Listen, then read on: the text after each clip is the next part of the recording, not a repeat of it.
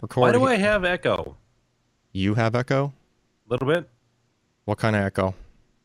I just hear myself chipping in How about and out. How about the rest of you? I don't hear anything. This episode of the PC Perspective Podcast is brought to you by Lenovo. See more at Lenovo.com.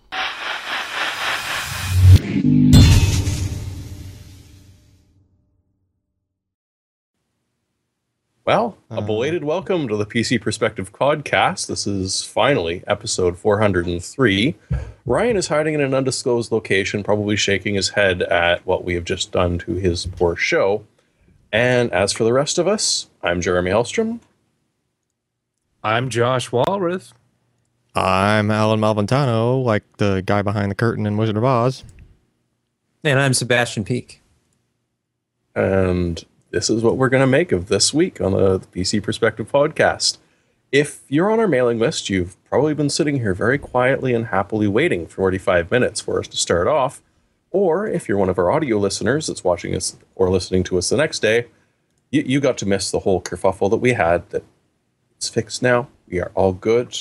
But if you've got any feedback and you want to make fun of people that might or might not have been involved in the problems, you can reach us at podcast at pcper.com. And by now, most of you probably know our Twitter feeds. So you feel free to do whatever it is that you would like. On the other hand, if you didn't, you can subscribe to the podcast PC mailing list, which you just saw Al put up there, where we will send you one reminder a week and not beg for your credit cards. That's probably not the email that you should answer, but if you do, definitely forward it on to the rest of us just so that we can verify it. And other than that, it's week something of our... How long have we been on Patreon now? It's been a while. When did you get back from CES? Because that was about what it was. Yeah, that would have been like January-ish, right? So it's... we're working to try and bring you the best technology news that you can without turning into complete and total shills like the commenters might have you believe that we are. And so we've started this Patreon page. There's goals that we're trying to reach, which will reward all of our viewers and listeners. But at the same time, as you pledge, there are certain little rewards that you can pick up to and including a chance to access our show notes and the pre-show, which is even more gripping than the pre-show that you didn't get to watch today. Especially this week. Yes. So if you want to see more of this, or, don't want us to slowly increase the delay it takes before we get the show started, consider giving us a little bit of your money on the Patreon page. It's just a couple of pennies a month, whatever you'd like to give us. And if you do it during the show, Ryan technically has to at least read them out loud to whoever he is around. Generally, that would be the stream, but in this case, hopefully it's someone really embarrassing. Make sure you pick a very good username. But since we are a little bit late starting into this, I would like to zip right along into our reviews and give Sebastian a chance to show off his wonderful photography as he talks to you about the Fractal Define S Mini ITX. Look at that photography. That is my actual living room. Look at it. Yeah. So the Define S was a case that I reviewed, I think it was a year ago, and it was a really simple, very wide open case. They lost all of the storage, like the optical storage from the front. So you open it up and you've got just this huge empty area, and storage and everything was behind the rear panel. And with the Define Nano S, it's literally just a mini ITX version of that same case. And the only thing I'm really missing here is I should have done a comparison shot with the two. I can add that, but essentially this is just a smaller version. It's really the size of a mini ITX case, or I'm sorry, a micro ATX case. But because of this, you have a little bit more room for cooling. You have plenty of clearance on the top and in the front for those 240 millimeter radiators, and room for full-length graphics cards, ATX power supplies. And if you like the understated appearance, this is for you. One thing I'll point out, since we're scrolling by, This is one of the few cases I've seen that actually lets you take the air filter out from the front. Ryan would be so happy. Yes. That's very nice. I feel like this was inspired by Ryan. Probably. It's to do it. They have the air filter run the length of the bottom of it, and you can pull it out from the front. So that's nice. Yeah, and it's a good thing you can pull it out because with the intake being at the very bottom, you're guaranteed to get all of the dust.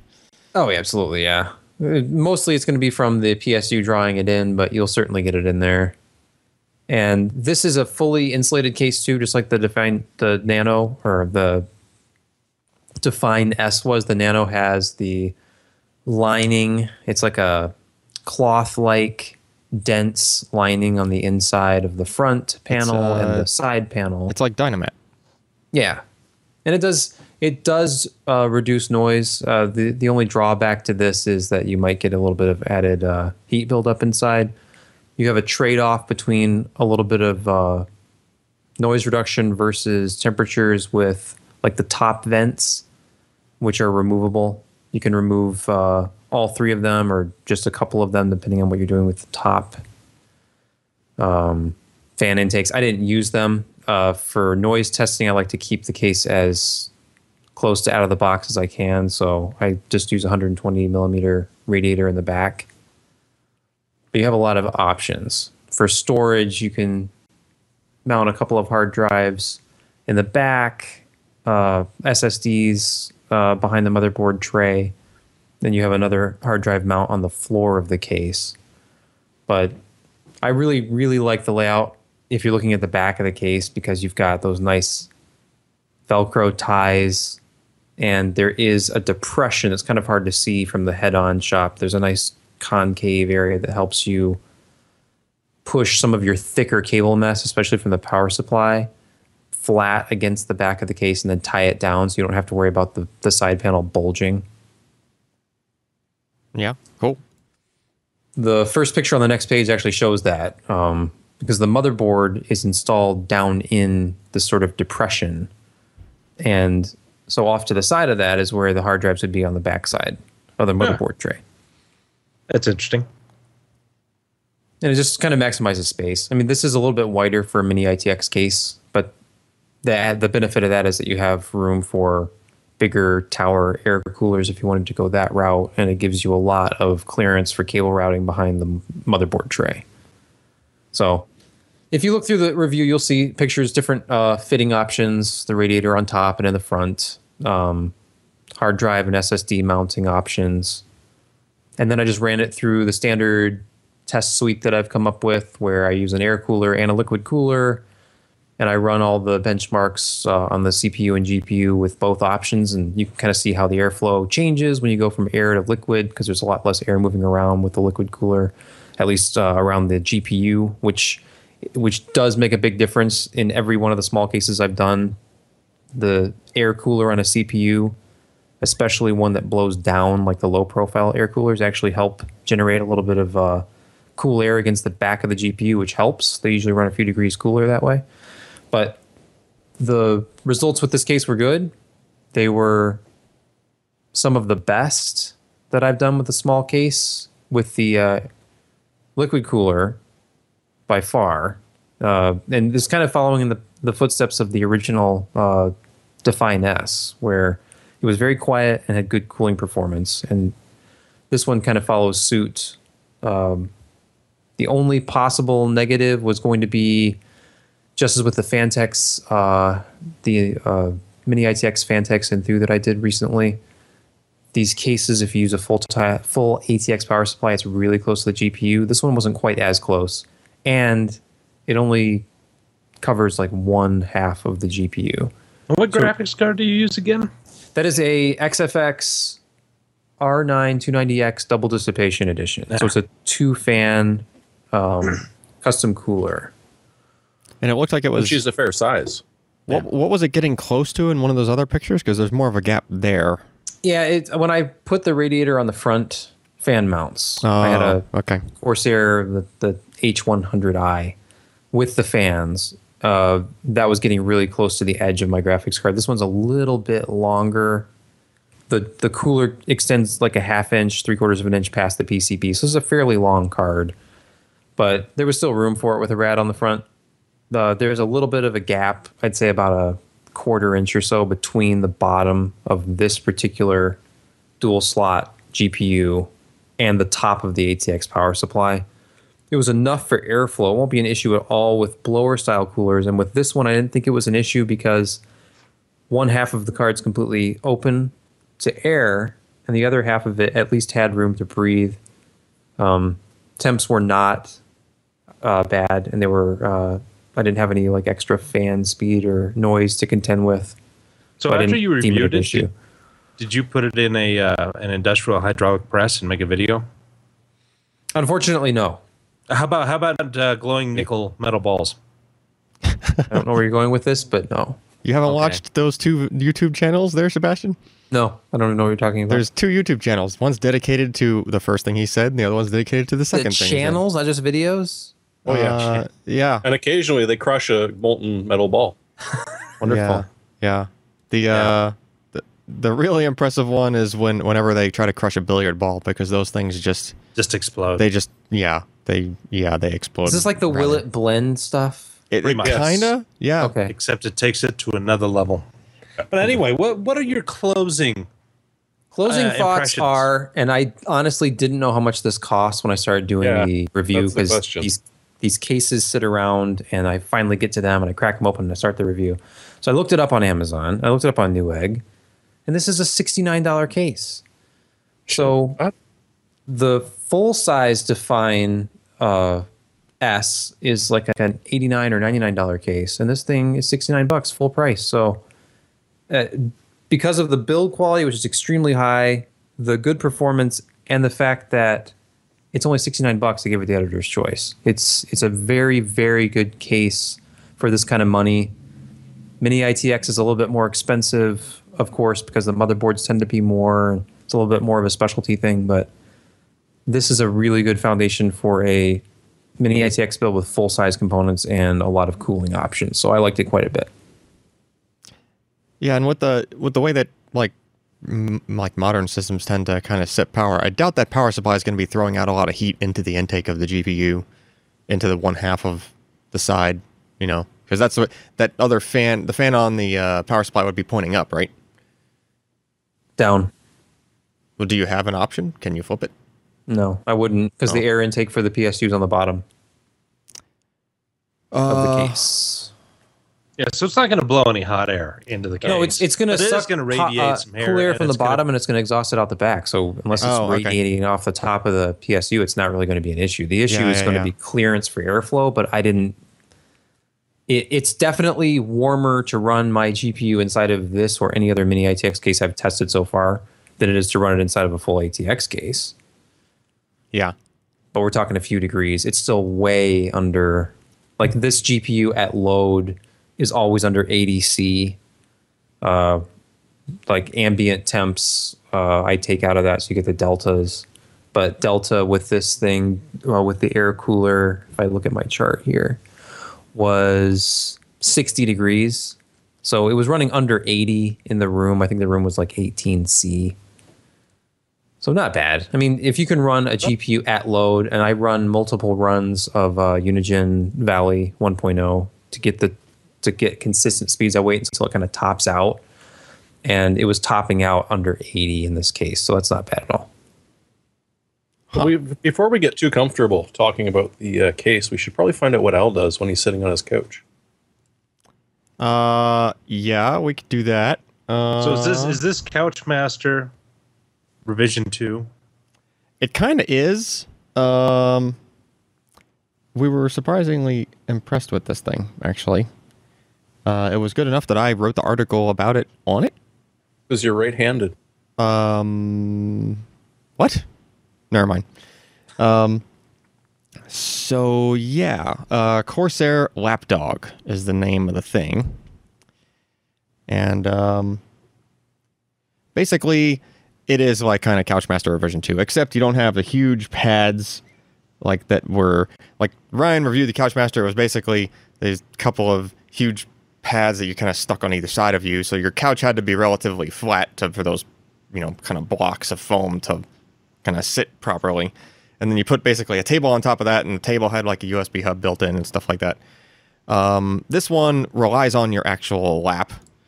It's a thing that sits on your lap, complete with a foam pad on the bottom that's kind of has like it's just shaped in such a way where it just would naturally kind of rest on your lap. And it's the cool thing about this is where the Couchmaster was kind of like a one-size-fits-all, just put your keyboard and your mouse on it kind of thing. This is much more designed to fit specific keyboards so that they look seamless.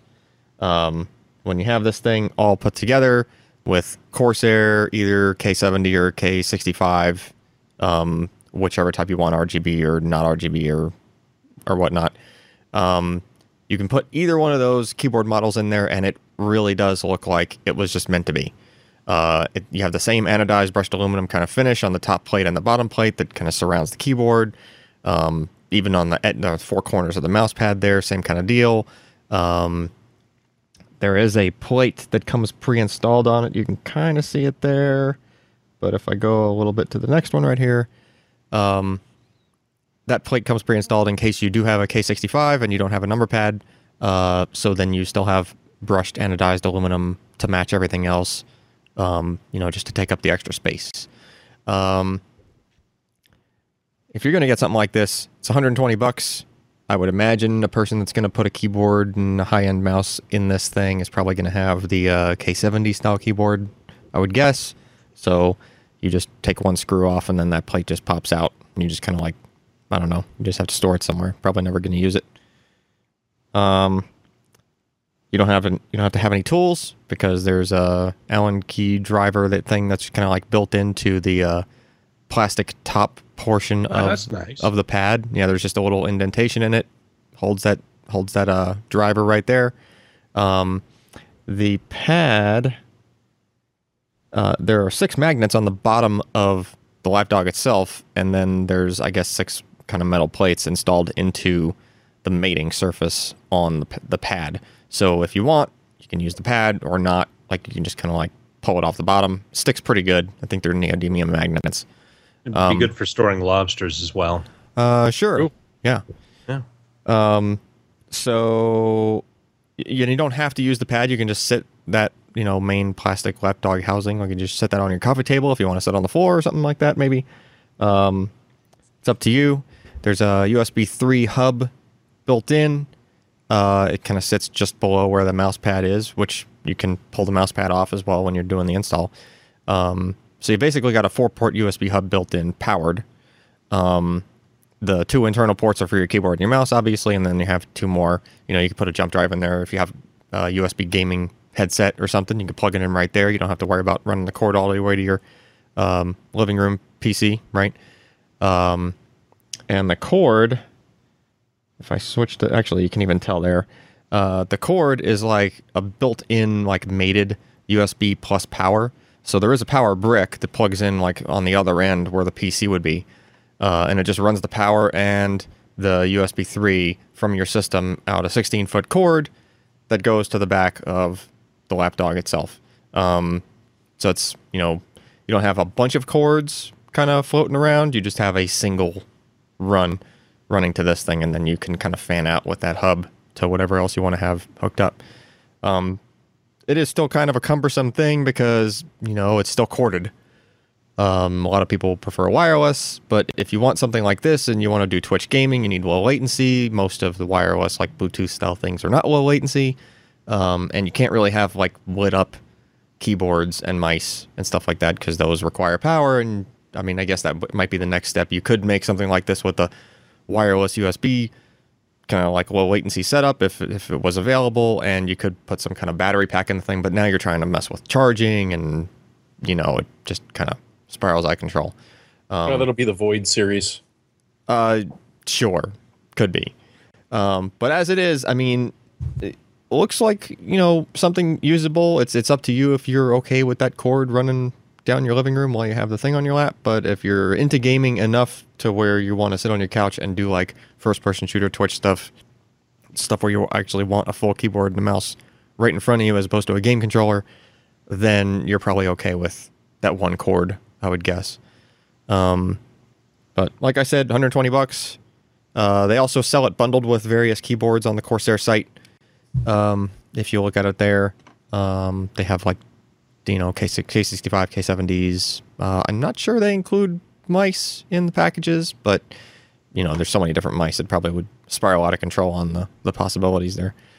Yeah, and that's about it. We put a video up on this one recently, which I think Ryan added to the article. Yes. Corsair on your lap. Dog. Terrible. Yeah. I don't know. Sweet. Is this video safe for work? Should be safe for work, Okay. I As long guess. as you got something What? over your lap while you're sitting on the couch. Yeah, yeah. Yeah. That should increase the wife acceptance factor. Yes. But speaking of things that don't go on your lap, Lee has just put out another review, this time of the Corsair SF Series 600 watt power supply. Now, the SF Series has two key factors going for it. One is that they're small form factor. That, if you scroll down, you can see it next to a full-sized ATX PSU, and as you notice, it is significantly smaller. But, as they say, size is not everything. The other thing is that cute little 92 centimeter fan doesn't kick on until the PSU's over 50% load or so. It's designed to be incredibly quiet, so you're looking at small form factor PCs, which are sitting somewhere you just don't want them making noise. Now, the one nice thing about Corsair's ones so far is that they have been incredibly efficient, 80 plus gold at the very least, nice flat style cables, and a 7-year warranty. Glad to say that Corsair did not skimp out on that on this model at all. It is incredibly solid. It's got a single 12-volt rail design, which we prefer for a variety of reasons. And this one is quite happy of providing its entire load at 50 amps on that 12-volt rail. Lee went through, and when he tortures PSUs, he tortures PSUs. And this one passed everything with flying colors. He gave it a gold award. He couldn't upset it. The only problem is the pricing, because of the way that it's designed and the small form factor and just the sheer quality of the components that go into it. You're looking at $90 for the 450 watt model, and the one that he reviewed, the 600 watt, is $120. It's a little bit more expensive than comparable PSUs. It's not ridiculously more expensive when you're just talking about the SFX PSUs. If you're talking about regular full ATX, then please don't pay $120 for a 600 watt PSU. I was gonna say that's pretty comparable to like for full modular and SFX. The Silverstone that I had, kind of the go-to for a while, was the Silverstone 110ish. Yeah, it was I think 100 on sale when I bought it, but like 110, 120, and I think you can find them for 89 now. But so to get 450 for around $90, and it comes with those modular ribbon style cables, is about where SFX has been for gold certified. It's quite decent, and for that case that you were just building in. Oh yeah, especially I know you can easily get SFX to ATX adapters. Some of them come with the adapter in the box, but it gives you a lot more flexibility in those small cases for sure. All right, so this 1x2, I guess that means it has a pair of 6+2 pin PCIe power connectors? Yep. Okay. Yeah, the small ones usually have not necessarily one. as long as you're used to, but 400 millimeters is not ridiculous. Well, you're probably going to be putting it in a pretty small case, I would imagine. Actually, Sebastian, would this is there a different backplate that would let you put this into that fractal case? That's what I was just saying. You can get the backplates. Okay, one of the cases I reviewed came with the backplate. Some of the PSUs, I think, do. I don't see it with this that one might not. So I'm not sure if it comes with this one. But there's definitely, because they're standardized, you could get an ATX to SFX plate and just use it. Yeah, because I mean, if you're doing a small form factor system, and I mean, 600 watts should be enough for at least for like a 1080. And, especially now, with things going down to 14, 16 nanometer. I did a post recently on a different SFX power supply, and they're up to 800 watts now. With, I believe that one was titanium certified. And it's just at that point, you don't even, I mean, you could run a dual GPU system at 800, 850 watts. Oh, yeah. So, I mean, SFX, you're probably going to be using it with a mini ITX board. So you're pretty much using a single GPU, but still. Huh. All right. What do we got next? Well, I'll start this out, but I'm sure that there's a couple of other people that might have some comments. And I will even start it out backwards by saying that the fact that 3-way and 4-way SLI is not going to be a thing for Pascal gamers didn't surprise me. What surprised me was NVIDIA saying, oh no, there'll be this enthusiast key you can download to unlock the mode. And that just struck me as, okay, that's just weird. Like, you said behind the scenes it wasn't going to be a thing.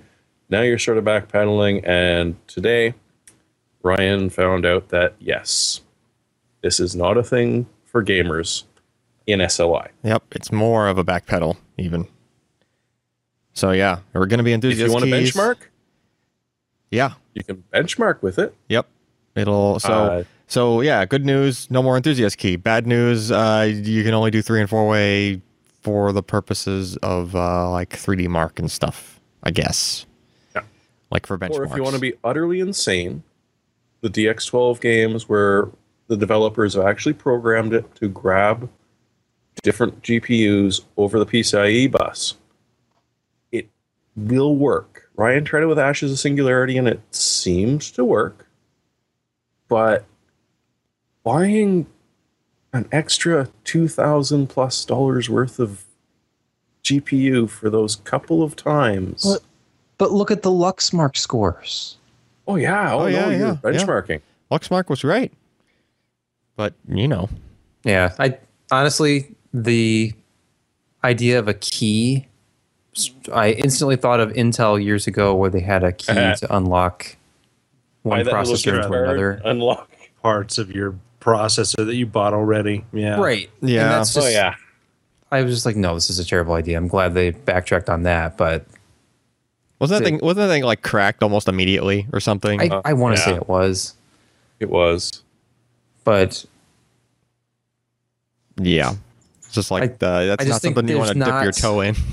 Yeah, the benefits, obviously it's a significantly diminishing returns past SLI, and then from 3 to 4 is even less. But it's been a thing for a long time. It was very driver dependent. Right? Like the amount of programming that goes into making that actually work versus the fraction of a percentage of people that actually do this. Yeah. I mean, it might be more possible with DirectX 12 stuff, but again, the game has to be programmed to be able to support it.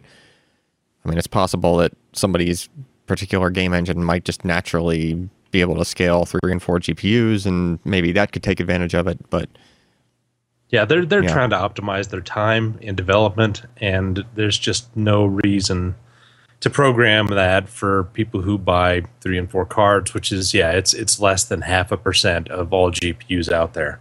So why spend hundreds of developing hours in drivers and applications to do that? And they just don't see the trade-off. And I think that's perfectly fine. Yep. A buddy of mine built like his own personal system as a 3-way SLI system back in like 780 Ti's or something. And I mean, he couldn't stand it.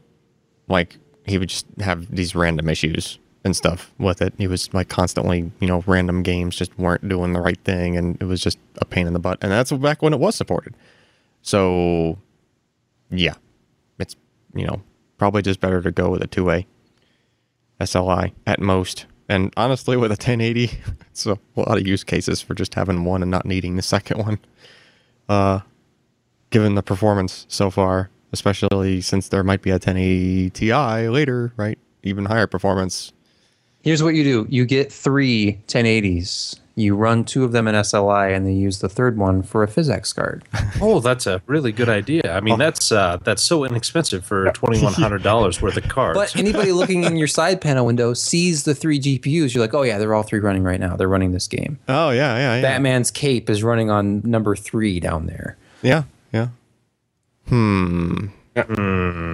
Or in Scott's case, you can be running Blender on that 1080p. Scott needs 3 video cards just to support the plethora of monitors surrounding him. Yeah. But don't feel too bad about only having 2-way SLI, because you can get some sexy bridges. Sexy. Oh, yeah. Yeah, you can totally do that. Sexy bridges from EVGA. At least these look pretty nice as compared to their ACX3, which I think just kind of looks goofy. But So these I like. They're minimalist. Are these things actually shipping? Like, If you click the link below those, because that's actually NVIDIA's SLI connector on that picture. Right. Not Yeah. EVGA's. I got EVGAs in a different post. I'm looking. Actually, Yeah, the EVGA. EVGAs are a little bit, I don't know. I don't know if they're cooler looking They're or light up. different looking. Okay, so they look like this. Oh, those aren't too bad. And they are a darker anodized aluminum version of this. I don't feel special. Jacob sent those pictures to them too. Jeez. So this is I think it's an LED Yeah. 4-way. Yeah, it's the old school. Wow. Does Old it school support 4-way. 1080 megahertz transfer speeds? 1080? No. For the audio listeners, Alan just held up something that looks like an unfinished model kit for a DeLorean. No, it's. I think they're trying to match their new style, design on their new cards.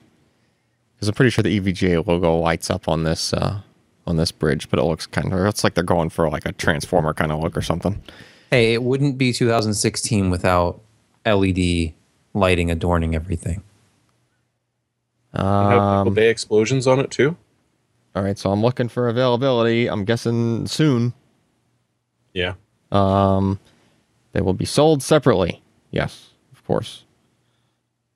It's almost like they're downplaying even the even the SLI in general or something. Although, as long as you're not doing surround or have higher than, I think, 144 hertz, 25 by 16, you can actually get away with the old bridge, I'm pretty sure. Even just a single ribbon, I think, carries enough bandwidth to be able to do, up to that resolution. Yeah, and I think it also supports 4K 60, but just a single display. It's when you start going crazy with your displays or your resolution or your refresh rate that potentially you run out of bandwidth for the old bridge and you want the newer one. But I think those are how the limits actually work right now. Even if you look at that chart that Tap put up when he was doing his presentation here, I think you can deduce that from there. All right, what do we got next? I don't know. You're not scrolling down. Oh, I missed the thing. I missed the thing. All right. But on to the next thing anyways. Yeah, MSI GTX 270s. Yeah. 1070s. 70s. Look at all those puppies. Yep. Did they release? They have a like Founders 4? Edition. We've seen that. Oh. Yeah. But that red one. Whoa. The gamer. That's the gamer. You can find that on Amazon for pre-order for $1,000.80. Yeah, I know. No, 1080. I don't know. Interesting. Yeah, that one's good. It goes like its boost clock at overclock is 1807, but it's got a silent mode on it where it drops it back down to 1500, and in theory, will be silent. It's good for your sort of multi-purpose and colorful gamer. The 1070 Aero comes in 2 different flavors. One is just the base cooler, which I cannot remember the name of their fancy cooler for it at the moment. Twin Frozer. Yes, thank you. The Twin Frozer. They look, of course, exactly the same. One is overclocked. One, obviously, is not. It's not Twin Frozer because it only has one fan. No, it's got to be. Yeah, it's a different name that I wrote somewhere and can't spot immediately for the life of me. But the nifty one is the last one, which is the Seahawk X, which comes with a built-in radiator. It sort of looks like an AMD card in a little way, but Where is that guy? You'd think that one would have a higher base boost clock speed since and it doesn't. Yeah. It matches the gaming. And it probably does. It still also just have a single 8-pin. Trying to see if that's in the chart. Yeah, I think it all is. Wait, Yeah, no, they all do. no, the 6-pin and 8 for the gaming. 6-pin and 8 for the one with the silent mode. That's interesting. It just turns that 6-pin off. For maximum flexibility. So we haven't seen firsthand like what that extra 6-pin gets you as far as like when we were playing around with overclocking on the initial like 1080 Founders, you can crank the fan up all the way and don't worry, not even get close to the thermal thing being an issue if you're willing to have like a hairdryer going next to you. But we were basically just cranking everything up, and then when you do that, it rides the power limit. So, you kind of need more juice. Yeah, extra 6-pin will give you 75 watts. It will, but will the card use it is the thing. Like, will NVIDIA even allow it to go higher than X amount of watts additional going straight to the GPU, like, without frying it? Because is there an official number on the, what is the power limit? Like, is it 120%? Is it 110%? I think it depends on the software and the card. Because I've heard anywhere from 120 down to 109. That would be interesting. If you could go 120% on a 1070 and overclock it to, 2 gigahertz and still have good temps, that might be the card. Yeah, I think you can still go to 120, but the problem is it's 120 of a lower number. Well, yeah. You know what I mean? Because it's, yeah. All right. Next up is your obsession. Why is that my obsession? You're the one who's told us all about this game. No. We got the 1080 fanfics. We're not there yet. Are we not there yet? I skipped one. No. Don't get ahead of me. Oh, the Mirror's Edge thingy. Mirror's Edge did that cause that problem? Well, there's a new driver out. Yeah. And NVIDIA on the forums had posted, yes, we've been able to recreate this fan revving issue with the 1080s Founders Edition cards. And so they then updated that with a sticky on the post and said that, yes, this fix is actually going to be coming in software. It's going to be in the next driver release. So when the Mirror's Edge driver came out, there's your 1080 fan revving fix, according to NVIDIA. Okay. I saw a driver. And an extra half gig of memory. I saw a driver come out like today or something. Maybe that thing came out, or it's... I know they just came out with a driver a couple of days ago, or maybe it's yesterday. Like yesterday. Yeah, I think yesterday.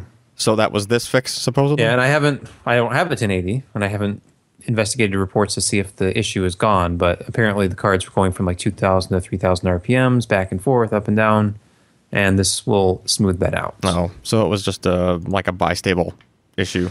Yeah, my guess is, having edited fan profiles several times myself, you have these situations where there's a step, like it goes straight from 1,000 to 2,000 to 3,000, and you might go from 49 degrees to 50, and it jumps, and then when it jumps, it cools it, so then it goes down to 1,000 RPMs again, and then the card heats up a little bit more, and it jumps to the next step again. So I always smooth my fan profile out, so it's a nice. I start 20% at 20 degrees Celsius and just move it straight up to 100 at 100. So I never hear those steps. It's kind of like a gear shift. So that's just my guess. Wild postulating here, but yeah, I gotcha. All right, so next up is this. Your puzzle game. Wit.nes, huh? I saw you guys talk about this in the chat earlier, but actually I haven't even fired this thing up in a few weeks. All you need is an NES now. Well, yeah. Is it actually like, so it's an NES coded game to run in an NES emulator? That's Witness? Yep. That's pretty crazy. So just like the top-down version. Is there a video with this link? I don't see a video. Surely there's a video. Stop calling me Shirley. No, I don't see video. I'd really like to know what this looks like other than the 8-bit style screenshots. on the right side there. Although those are pretty epic though. I like how when the thing is enabled, it's like that's pretty awesome actually. What is that? Oh, I recognize that part of the game. That's pretty funny. Oh my god. Yeah, it's totally 2D-ish. But that's pretty cool. Huh. Is this like a free download? I guess. I mean, I don't think he did. Did he do the? I don't know if he did the whole game. Because he's calling it a demo. Oh, okay. Well, you have to. So get JNAS, download this, check it out. So it's 32 puzzles and 16 full screens of maps. And an overhead world with 4-way scrolling. Wow. 4-way scrolling in an NES game.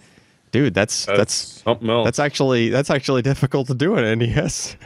So All directions. all the directions. You can get all the directions. All right. Well, enough of that silliness. I might have to check that out though. But I mean, if you were going to run it on a laptop, you'd want What? like a GP 104 graphics card in that laptop that was running this NES emulation, right? Really? Oh, yeah. Have you ever tried to emulate an NES game, Alan? It is taxing. Yeah. No, I get it. Especially if you want your emulator to like simulate the Trinitron aperture grid on your display, and you need all those high-end 3D filters and stuff going on. Huh. And if you get the puzzle wrong, it'll be punished by a blast of heat to your lap. So, what is this full-blown 980? Not 980M? What is it? Or wait, GP104. Yeah. Oh. Yeah, it's Pascal. So it's the first one we've seen in a while. Oh. But is it an M version or is it the desktop version? That's the good question. Oh, okay. So we don't know. And they think say that it's going to be they're separate. actually not going to have a separate MSKU.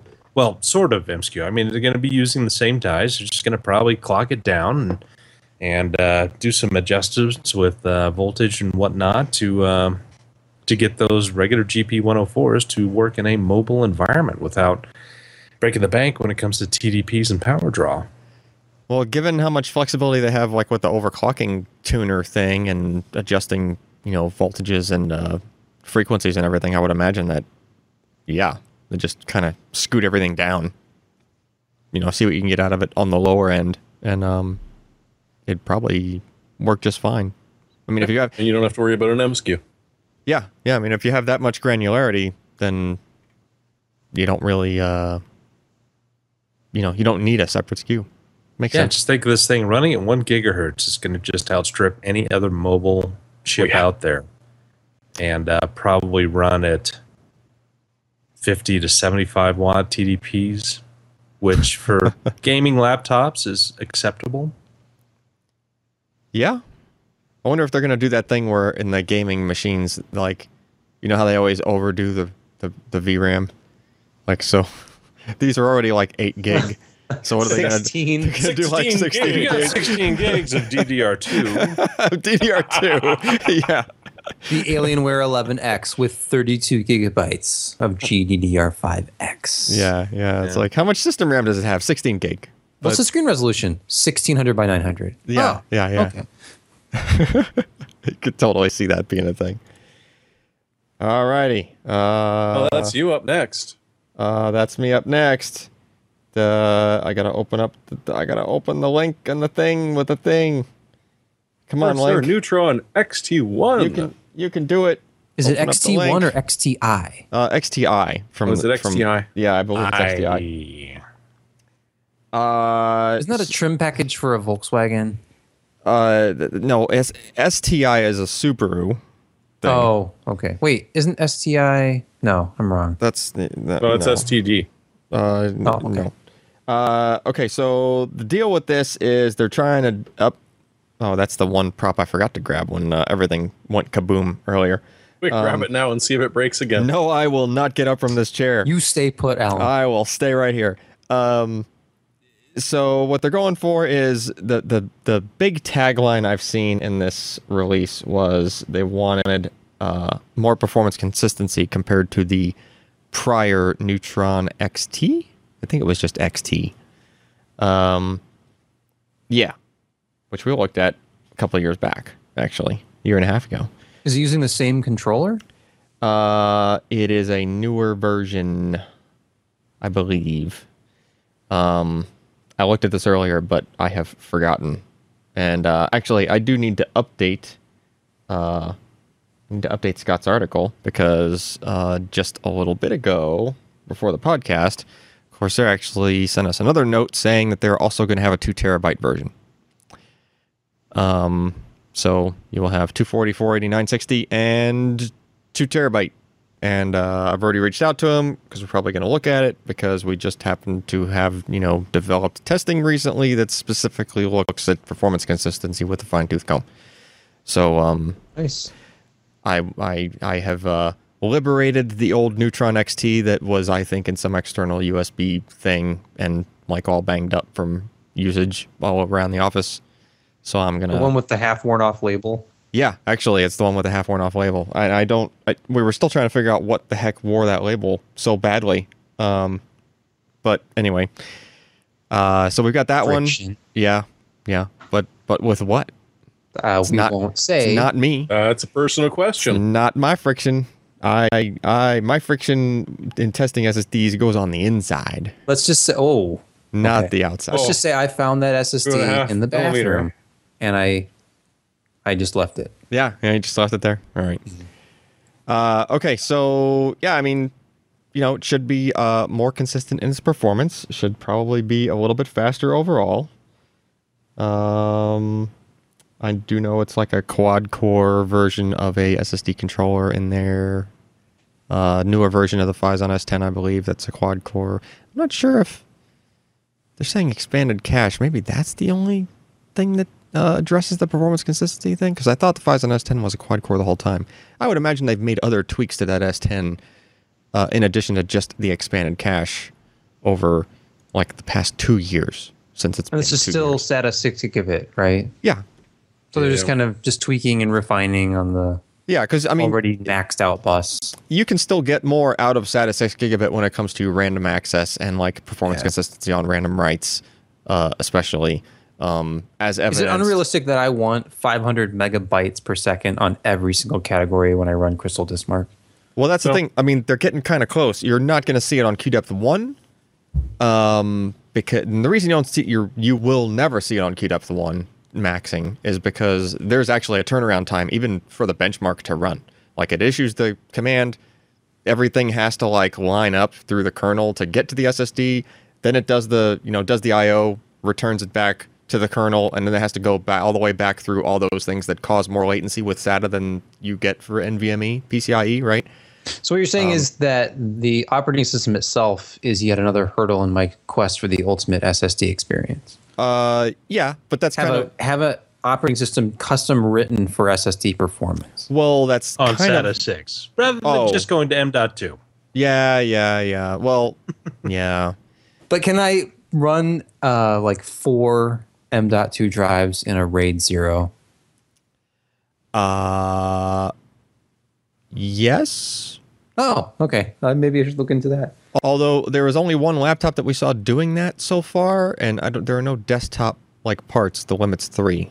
I thought the MSI Vortex, when I originally wrote my news post on it, had 4 M.2 drives, and it actually had 2. And I was really excited for a short time, but was it just I thought it was 2, and then the model number of the drive, I think they called it the dual something or other, or the 2X. Okay. So the potential 4 drive thing was actually just kind of an error.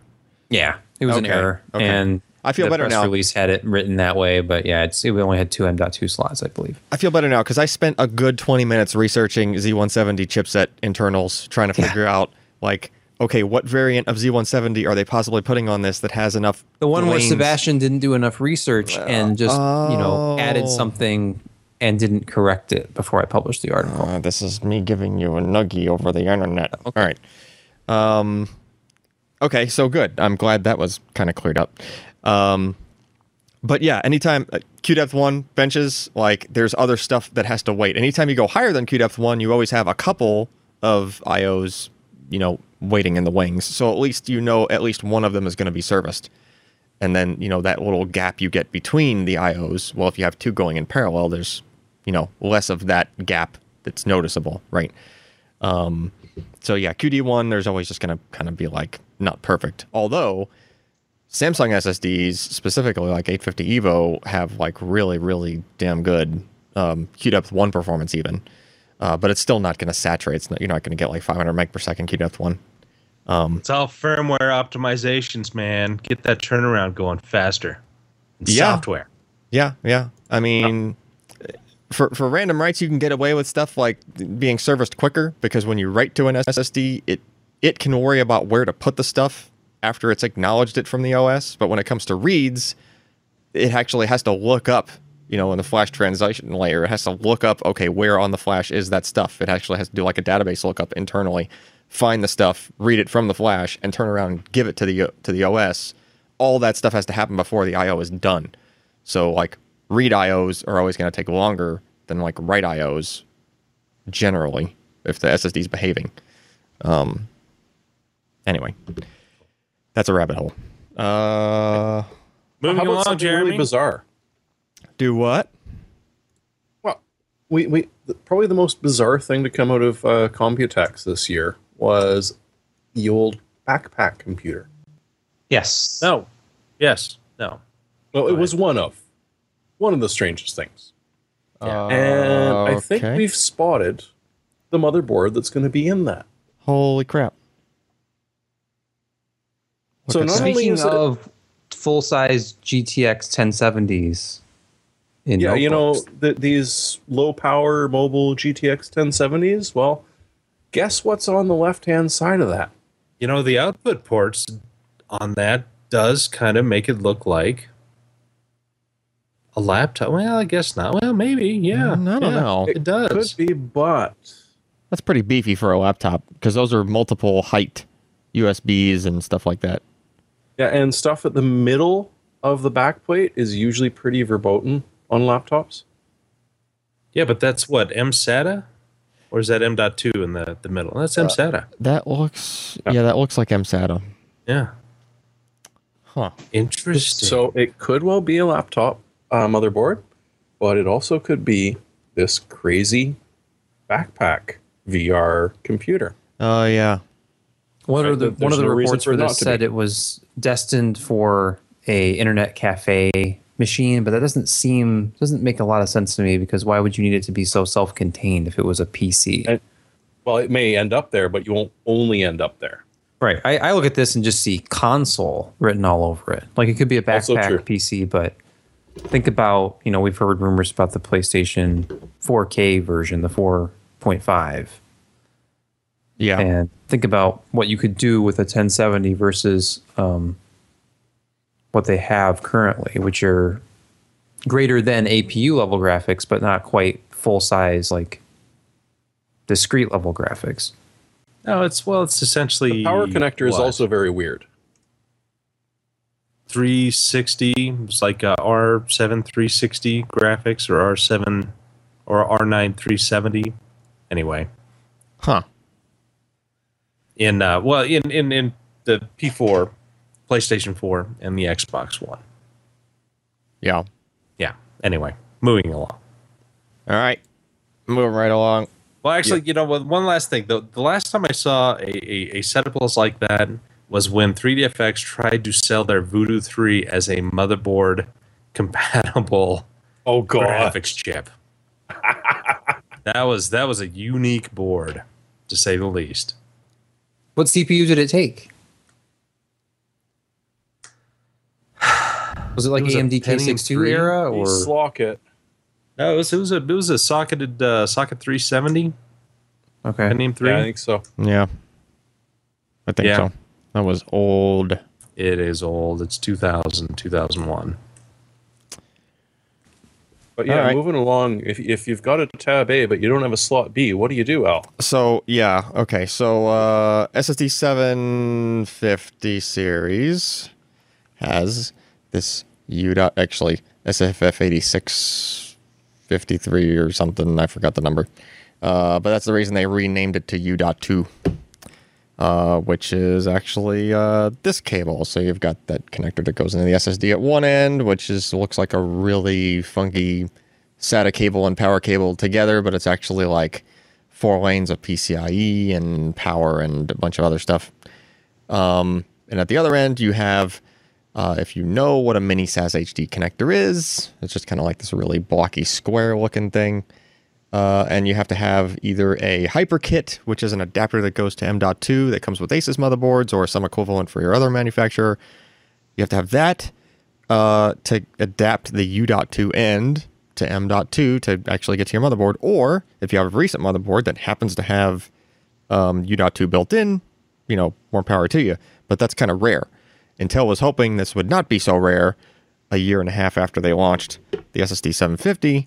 So they finally kind of capitulating, and they are making this guy, which is, U.2 at one end, and it goes straight into an M.2 2280 PCB just to plug in, to that spot on your board. So what they're going to do is add a new SKU sometime within the coming couple of months, I guess. They told me the pricing is going to be the same. It'll just be like another product, and it'll just have the other cable coming with it. So you get to choose. But it's not on the market yet. I've been looking. I asked them about it. They said it's coming soon. So that's that thing. And then what's next? Do you have the toy? Just Too for bad you. Ken's not there, so you can, shock him. Just for you. So there's this thing that Intel's doing this backpack giveaway. Well, it was a backpack kind of thing. Ryan did a video on it. They're doing a giveaway at PAX Prime. They're going to have 12 system builders build systems with 6950Xs, which are the super, high expensive 10 core. $1,700. Intel CPU. And SSD 750, which I think is funny. They're probably including like the 400 gig SSD 750, which is probably like, $400 or something. It's like, this NVMe PCIe enterprise class SSD that's been kind of like retuned for consumer is, a fifth the price of the CPU that they're giving away. I don't know. Maybe they did the 1.2 terabyte ones. I don't know. Anyway, so to promote that, they kind of gave reviewers and I guess some YouTubers and some other people this backpack full of goodies, and the idea is that they're gonna kind of rough it or something. I don't know. They're gonna go out to PAX to watch the competition of these 12 top tier system builders. Did it come with antibiotics? No, it came with like a knife and like a flashlight and like this lighter. That's going to be interesting PAX. That's actually like, it does kind of cool things like, yeah, it causes microphones to do really bad things. It's basically a taser style lighter. I can't imagine what voltage it has to produce in order to get a full 1/4 inch arc like that so cleanly. It is a pretty cool lighter though. You've got 10 fingers. Yeah, I am not. One. I am not. Ryan asked me earlier before he left. He's like, "What happens if I stick my finger in there?" He didn't do it, thank goodness. But I'm like, "You get a burn." He was like, "Will it catch it on fire? Will it shock me? Will it do this? Will it do that?" And I just answered yes. I just said yes to the choices. It probably does all of them at the same time. Anyway, so keep an eye out. Swiss Army knife of lighters. Yeah, there was like one of those multi-tool knives in the box and stuff like that. It was like a PR company trying to make something snazzy. It was the same kind of deal as, what was it? The gaming system one? What was the name of that thing? The Intel something gaming box, the really generic one, that happened last time. And then the time before that was that hexagonal shaped like cargo container, the thing that popped out the top. Opened up. Yeah, so it's just like another one of those things, but this time, And with profit margins like Intel has, you can do some things. Yeah. But I mean, Really can. giving away 12 systems that have just the CPU alone worth $1,700 at PAX is, pretty cool thing. So that's probably why they probably laid off all those people so they can afford, they can afford those system giveaway stuff. Speaking of giveaways, we're not done with giveaways. NVIDIA's giving away $100,000, so come on. That's a lot more than that. Are they really giving away $100,000 worth of stuff? That's what they say. Let's look at that. All right. Message. Get on the Twitters and message NVIDIA with the hashtag GamerReady. You can now win during E3. So there's 5 chances to win. Yeah, so they're doing it during the keynotes. So you tweet those things during the keynotes and you're entered, I guess. Right? And some rude words if I know our followers. Yeah, I guess. I don't know. But it's not too bad because there's 50 GTX 1080s, which unfortunately you cannot all SLI together, so just try and win one of them. Maybe 2 at tops. You might need a bigger bridge. London said that a long time ago.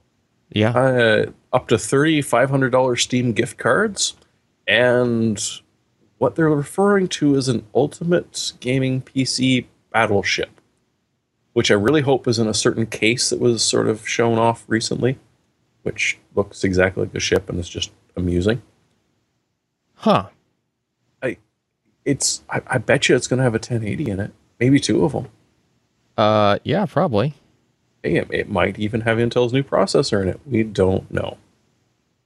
But yeah, if you're going to watch those keynotes anyways, get on the twatters and see if you can win yourself some stuff. And seeing as how we're the ones that told you about it, you might want to think about shipping some Josh and Sebastian in my way. Al and Ryan, they've already got enough. Yeah, they probably got enough. All right, just suggesting. But we are just about there. Is that the end of? Is that the end of all the things? The things, yeah. Things we made it. Didn't stuff didn't crash. I shouldn't even say the C word. Yeah, you don't say that sort of stuff. Make a pick. Not even gonna say the C word. Well, I'm not first, my friend. Well, no, but you still don't have one. I do have one. I just haven't typed into the thing. I like the excuse. So I, on the other hand, did. I stuck it in there. I stuck it in there so you can put the thing in the chat because I know you like to put the things in the chat. I try. It's fun while I'm talking. All right. So here you go. Jeremy's I picked early because I beat Josh to this. Uh-oh. Good Old Games. We have talked about these guys before, and they're currently having a really good sale. But the reason you want to go over to Good Old Games right now is because if you log into them while they're having the summer sale, you get a free copy of System Shock 2. And if you haven't heard us talking about System Shock 2, you haven't watched enough podcasts, go back to pcper.com/podcast and watch the old ones. Or you're old enough that you've played it like Josh and I have, and you realize that it's not going to be as pretty as it used to be, but it's still going to be every bit as terrifying when the monkeys. She flips that ship over and everything is upside down, and you feel lucky. Mm-hmm. Are these guys the ones doing the thing where your Steam syncs over and no? That is correct. Oh, that is them. Okay. So yeah, you should visit them for additional reasons. And there is huge chunks of things at ridiculous discounts right now. Yeah, so you can get DRM-free versions of all the stuff that you bought on Steam and haven't played yet. Get Free Space 2 from them. Yeah. Can. Original System Shock. Also, The Witcher for significantly cheaper than you find it on Steam. Yeah. Yeah. A lot of things to look for. All right. But Al, you have a pick? No, it's Josh next.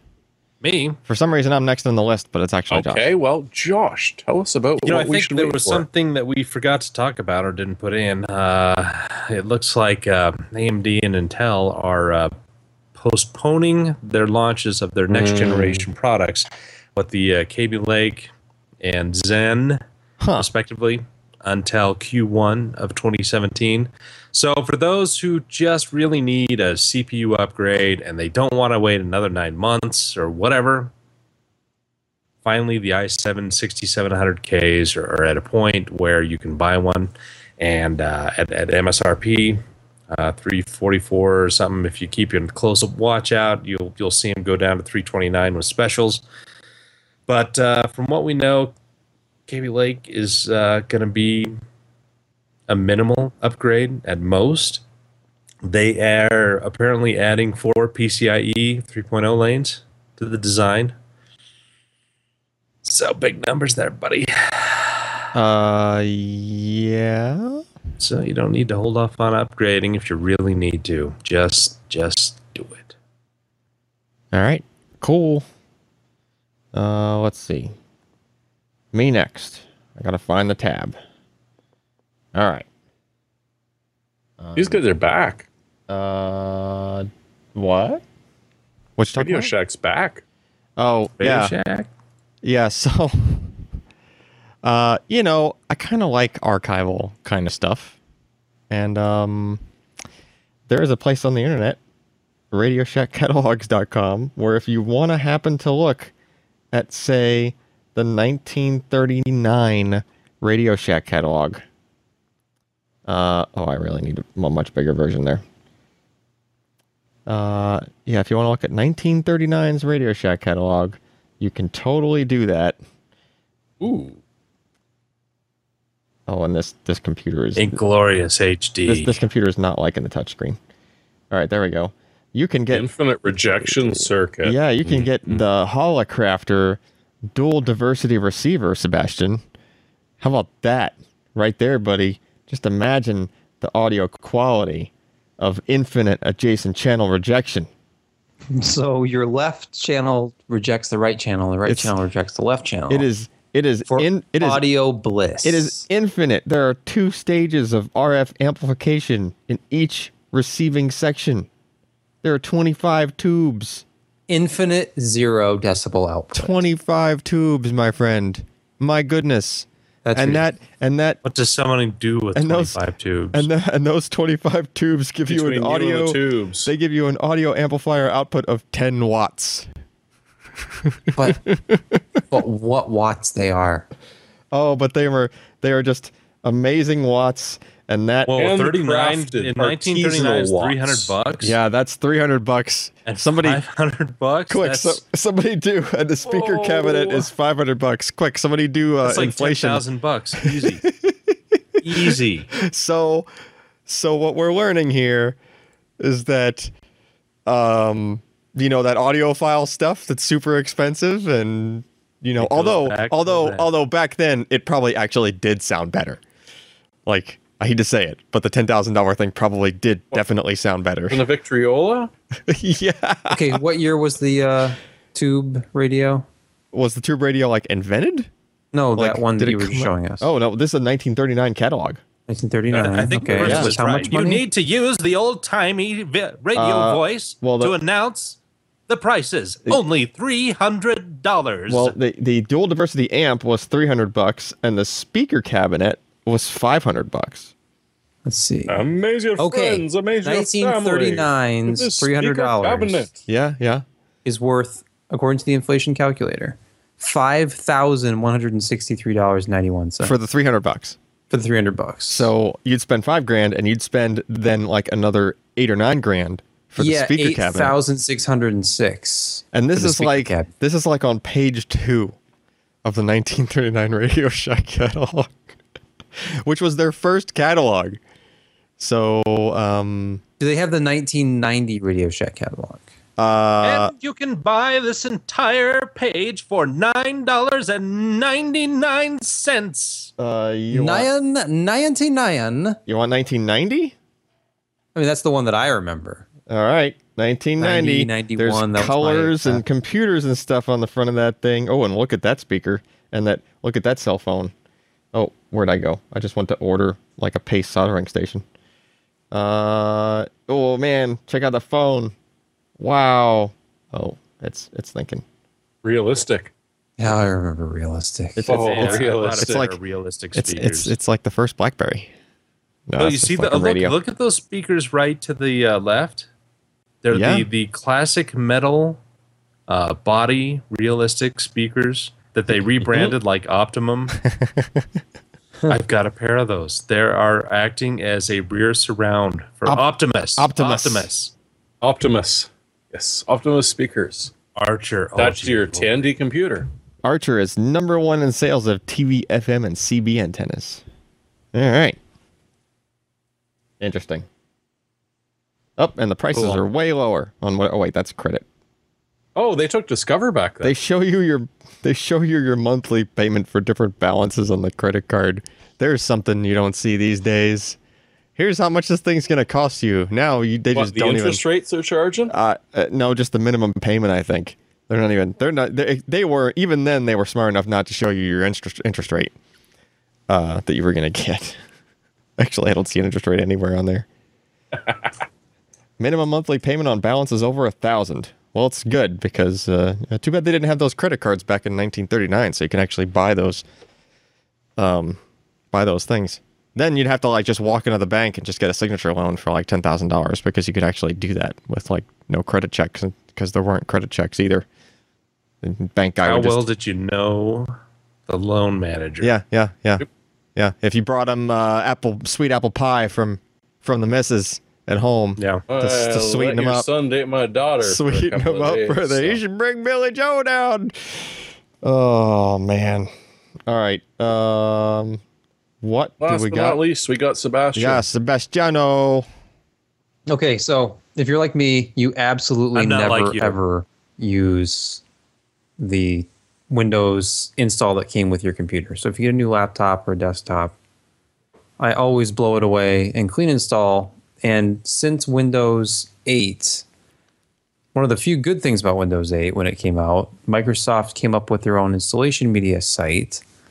And they have done this again with 10. I have the links for both that'll be in the show notes because they're actually slightly different. But the great thing about this is you pick your version. It creates a USB install drive for you. Just put in a drive in your computer, it'll erase it. So be careful about which drive you're pointing it to.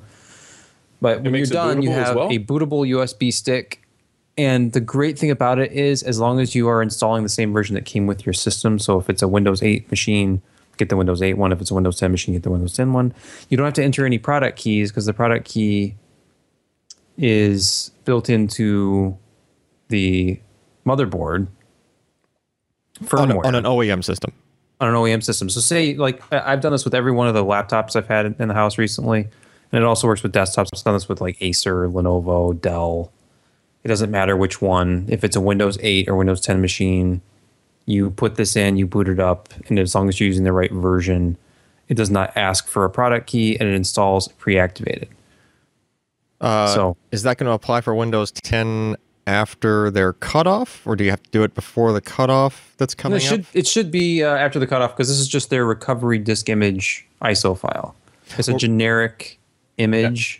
But I mean, if you have like a Windows 7 system or something. Oh yeah, you won't be able to do this then. Right, but if you do it now on a Windows 7 you would just OEM need your system, product key. Yeah, like it will. It either might work, it might just work if it's built into the BIOS or something. If it has the cert in there. Oh no, it will work. Oh well. No, because I did the Windows 10 upgrade. It was the first and only upgrade install I've done on purpose because it was the only choice you had. Since then, they changed it so they actually gave me a Windows 10 product key. Now it's tied to my Windows 7 key. My Windows 7 key is no longer valid, but I could do a clean install with that new key that they gave me. And how did you have to ask them for that key?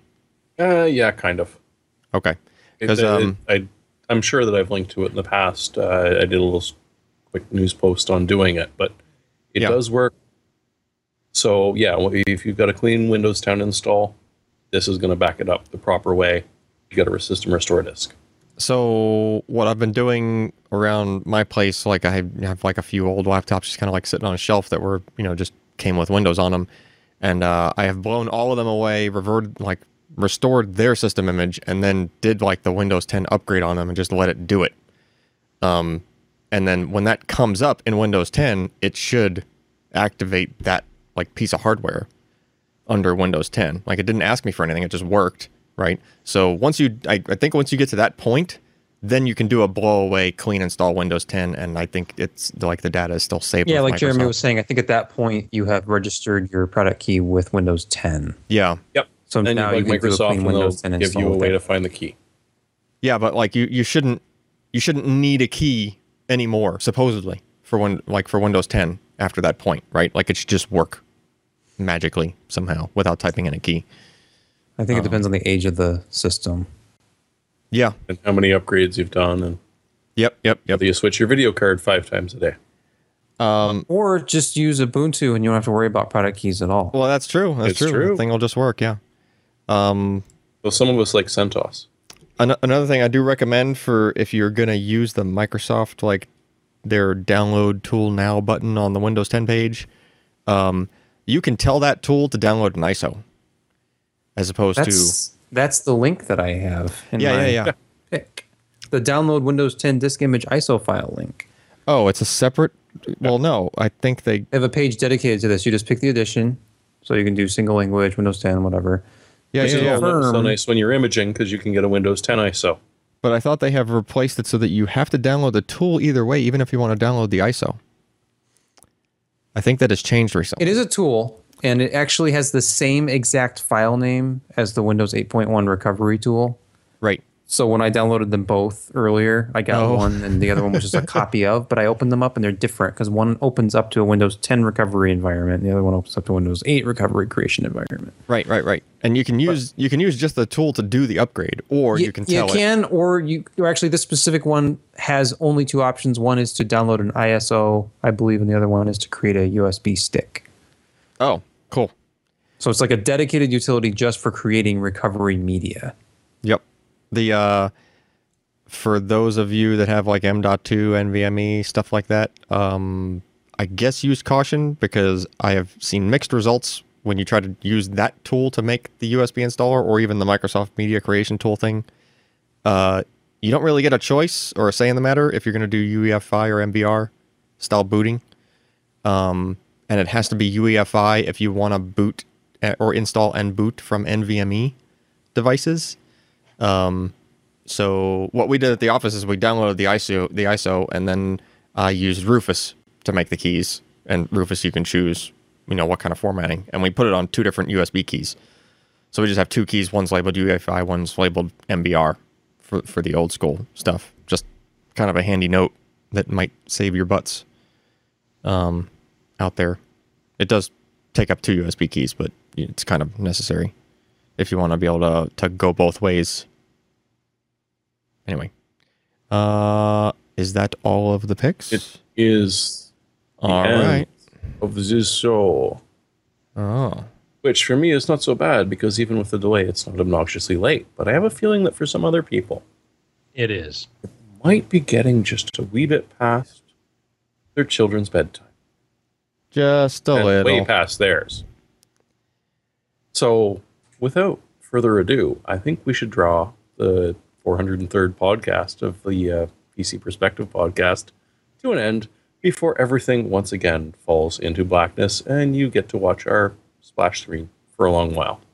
So, if you want to ever watch some of the old episodes, or if you gave up on us earlier today and are just finishing it right now, I thank you for visiting pcper.com/podcast. You can follow all of us on Twitter if you are that sort of strange individual that would want to follow Ryan Masochist. Trout, PC Per, Jeremy Hellstrom, Josh D. Walrath. D. Walrath, yeah. I remember. Sebastian Peak Yep. and Al. Oh, you're going. Just You're Malventano, aren't you? totally throwing it off. You're just going. You're Malventano, you're aren't naming you? all the people. You're supposed Yeah. to name. That's the twatters. They follow you everywhere. All right, there's the Josh, and there's the Sebastian, yeah, and then there's the me, and then there's the Jeremy. Yeah, but with that, and that was just the Twitter feeds because the final good night comes. So I am Jeremy Hellstrom. And I am Joshua Walrath. And I'm Alan Malventano. I'm Sebastian Peak. And Howard And join Cosell us is for not next appearing on this episode. episode. We are very sorry. Thank you for watching. Next up, Brillo Cream.